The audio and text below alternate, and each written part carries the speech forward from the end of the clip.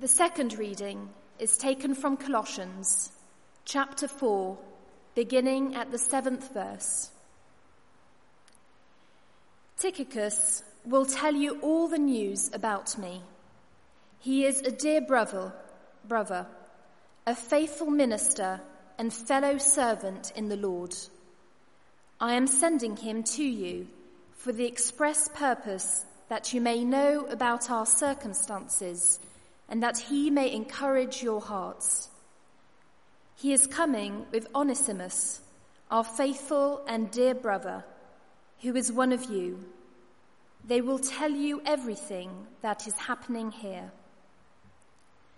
My fellow prisoner Aristarchus sends you his greetings, as does Mark, the cousin of Barnabas. You have received instructions about him. If he comes to you, welcome him. Jesus, who is called Justus, also sends greetings. These are the only Jews among my fellow workers for the kingdom of God, and they have proved a comfort to me. Epaphras, who is one of you and a servant of Christ Jesus, sends greetings. He is always wrestling in prayer for you, that you may stand firm in all the will of God, mature and fully assured. I vouch for him that he is working hard for you and for those at Laodicea and Hierapolis. Our dear friend Luke, the doctor, and Demas send greetings. Give my greetings to the brothers and sisters at Laodicea and to Nympha and the church in her house. After this letter has been read to you, see that it is also read in the church of the Laodiceans, and that you in turn read the letter from Laodicea. Tell Archippus, see to it that you complete the ministry you have received in the Lord. I, Paul, write this greeting in my own hand. Remember my chains. Grace be with you. This is the word of the Lord.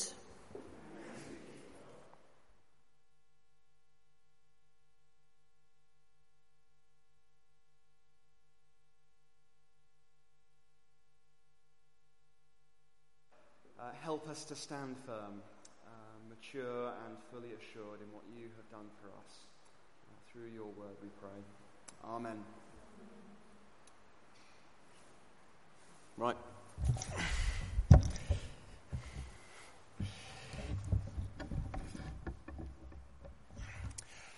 As you probably realised as it was being read, our passage from Colossians seems a fitting reading for our final 4:00 service. On the one hand, these are verses of conclusion and farewell. On the other, they are looking ahead to an uncertain future.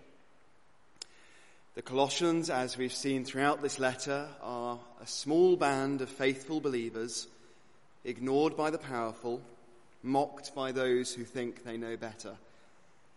And Paul himself, their leader, is in chains, a prisoner, uncertain of his future.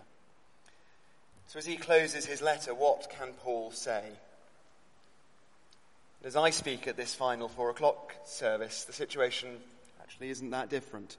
Now, I hope none of us are about to be dragged off to prison. We are few in number. We too live in a society which either ignores our faith or outright mocks us. And the future may well feel uncertain for all sorts of reasons, one of which may be, what will church life look like without the 4:00 service? So as I give this final 4:00 sermon, what can I say?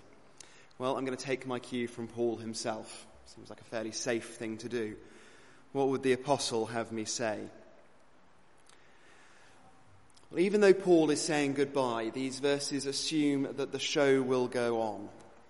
They burst with activity and purpose, all of which goes on regardless of what will happen to Paul. How so? Well, it comes down first of all to the people. I mean, these verses are filled with people. They are people with unpronounceable names, most of them, but they are still people. We've got Tychicus, Onesimus, Aristarchus, Mark, Barnabas, Jesus, etc., etc., etc. And these aren't just names. They are dear brothers, dear sisters, dear friends, faithful ministers, fellow prisoners, fellow servants, fellow workers. These are deeply precious relationships. The Colossians are not alone, and Paul is not alone. These people care very deeply for one another. I don't know if you picked it up as Alice was reading, but 6 times in these verses, Paul passes on greetings from friends separated by great distances. Paul himself sends not 1 but 2 messengers, so that, I quote, you will know all about our circumstances, and to tell you everything that is happening here.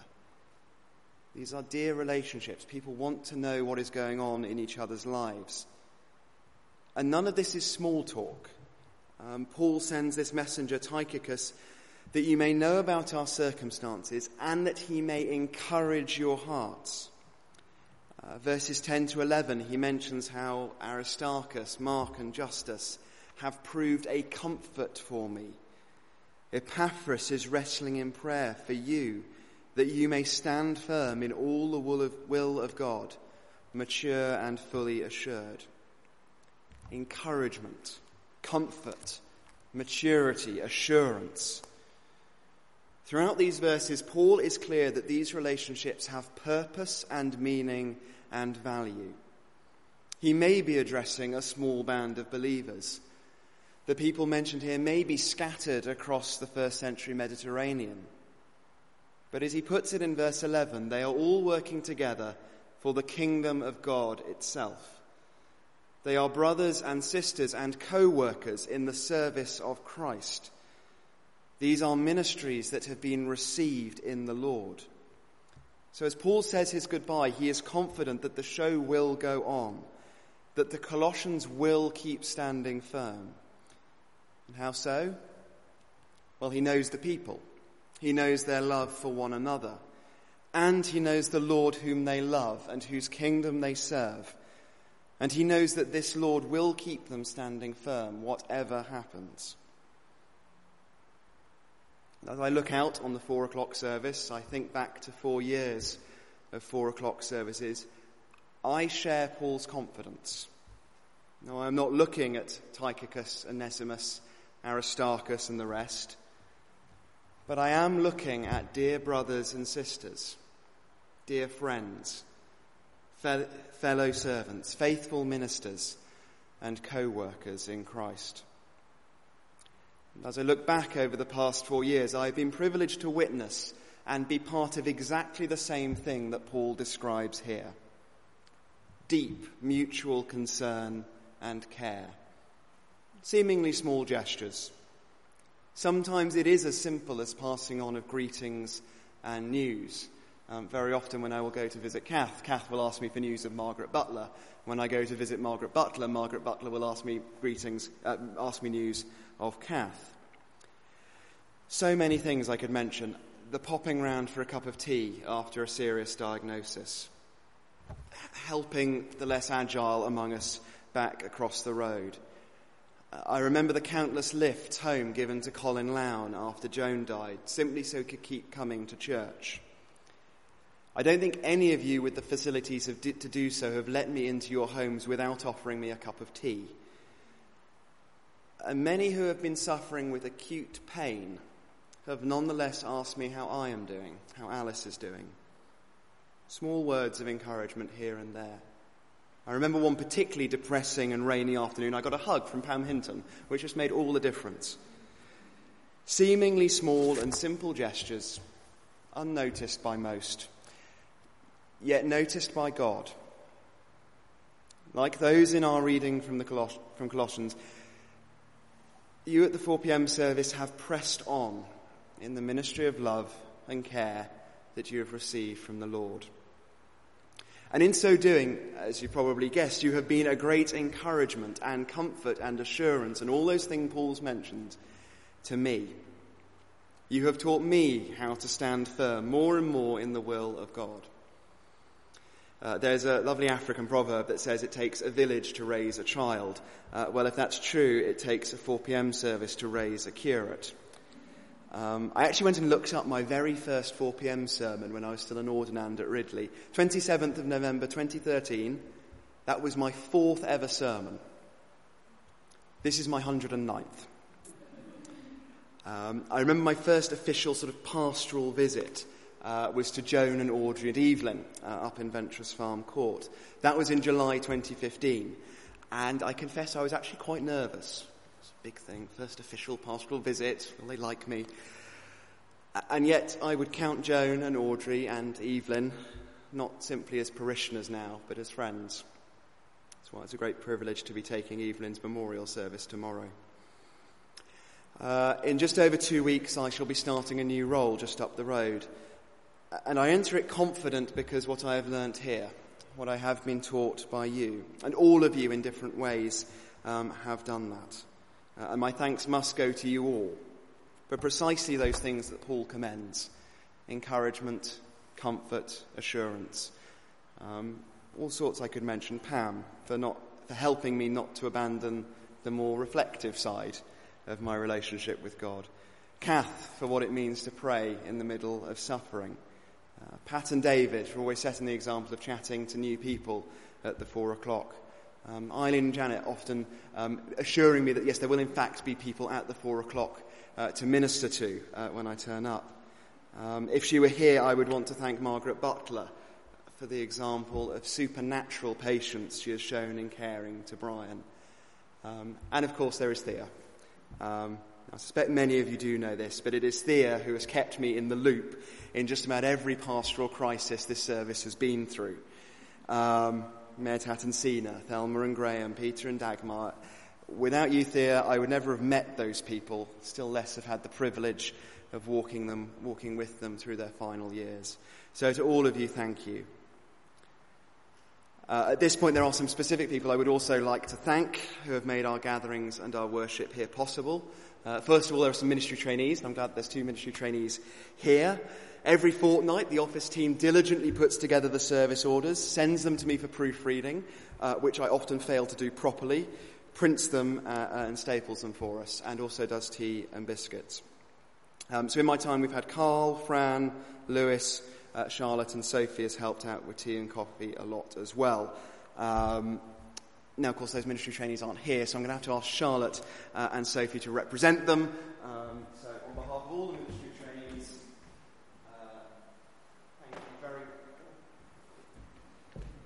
thank you very much for all you have done for us.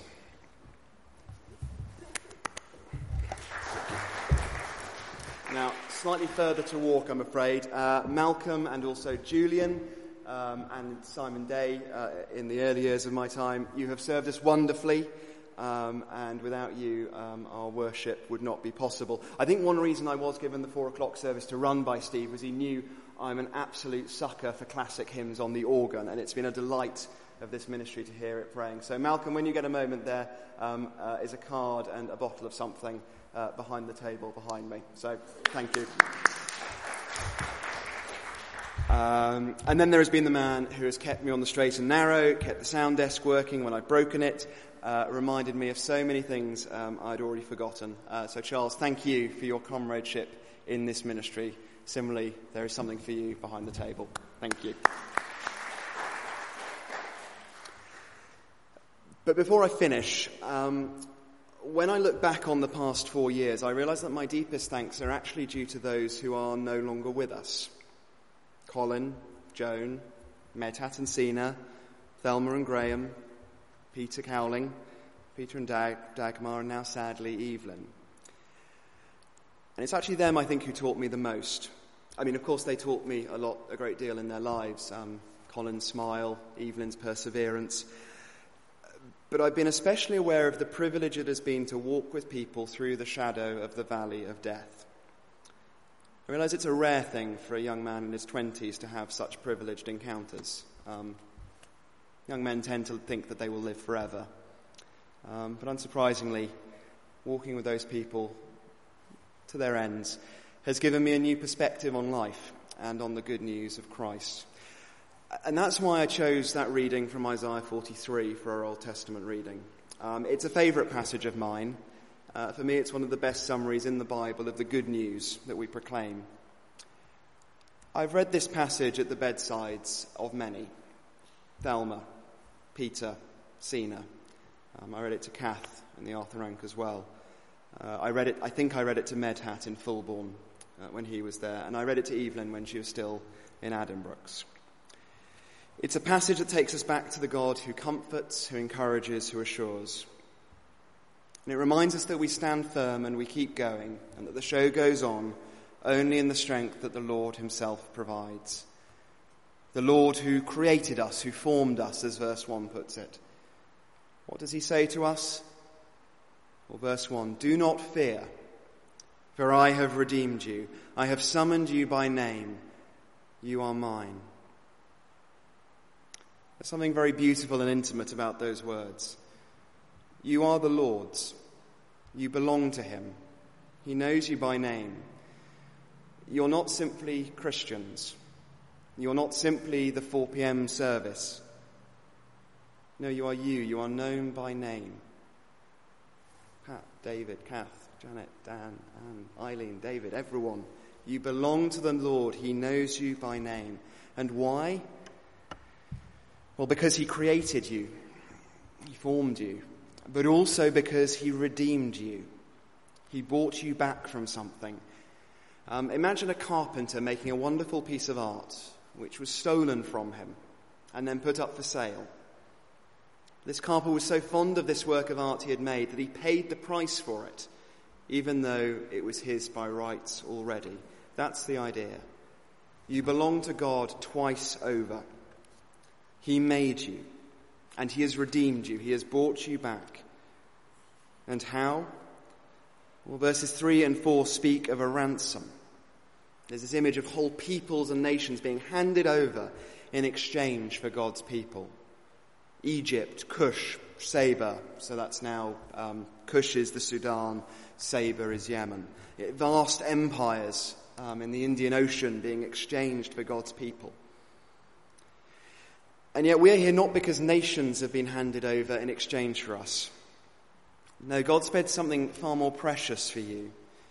The blood of his own Son, Jesus Christ, handed over to die on a cross. That's what we remember and celebrate month by month with the Lord's Supper. That exchange, that ransom payment. And it's a good thing to ask, why would God do such a thing? In fact, the previous chapter, Isaiah 42, has been spent reminding God's people of their sin, their failure, their wickedness, how there was nothing in and of themselves that could make God love them. So why does God do it? Well, verse 4, "Since you are precious and honoured in my sight, and because I love you, I will give people in exchange for you." You are precious to God. You are honoured by him, and he loves you. That is why he sent his Son to die for you. And what does that mean for us as we face a perhaps uncertain future, as we face whatever life throws at us, failure, disappointment, pain, illness, and yes, death itself? When we face these things, what difference does this make? Well, simply these words in verse 2. "When you pass through the waters, I, God, will be with you. When you pass through the rivers, they will not sweep over you. When you walk through the fire, you will not be burned. The flames will not set you ablaze." Verse 5, "Do not be afraid, for I am with you." And in a church building, we sometimes fail to realise just what those words are saying. But as I learnt in Arthur Rank, in Fulbourn, in Addenbrooke's, amid huge pain and suffering, what these words really mean. To be able to say to Colin, to Thelma, to Sina, to Evelyn, "Do not fear, do not be afraid. The Lord is with you. When you pass through death, he will be with you. He knows you by name. He has bought you with the blood of Christ. You are his. In every way that matters, the show will go on. Nothing can separate you from the love of God. because through Christ he has called you by name and redeemed you. That is why you love one another. That is why you've loved me and Alice so well. And that is why one day God will gather us all back together. Verses 5 and 6. I will bring your children from the east and gather you from the west. I will say to the north, give them up, and to the south, do not hold them back. Bring my sons from afar and my daughters from the ends of the earth, everyone who is called by my name, whom I created for my glory, whom I formed and made. Whatever happens to us, whatever struggles we face, this is where we are going. It would be truly awful, horrific, if all that mutual care and concern by the Colossians, by you as the 4 o'clock service, it would be horrific if that was wasted, if all we did was simply die, as if we had never existed. And yet all that love and care is simply the first fruits of a much greater harvest that is still to come. For us and for the Colossians and for every small band of faithful believers throughout history, this image in verses 5 and 6 is our destination. Around the throne of the Lord Jesus himself, with the angelic organ playing, reunited with Joan and Colin, Medhat, Thelma, Peter, Sina, Evelyn, and so many more, we will stand together, the ransomed, the redeemed, the precious, the beloved, and we shall give God the glory for which he is due. Whatever the future holds in the short term for seniors ministry at Christ Church, this is ultimately where we are all going, because this is the Lord who loves you, has redeemed you, and called you by name.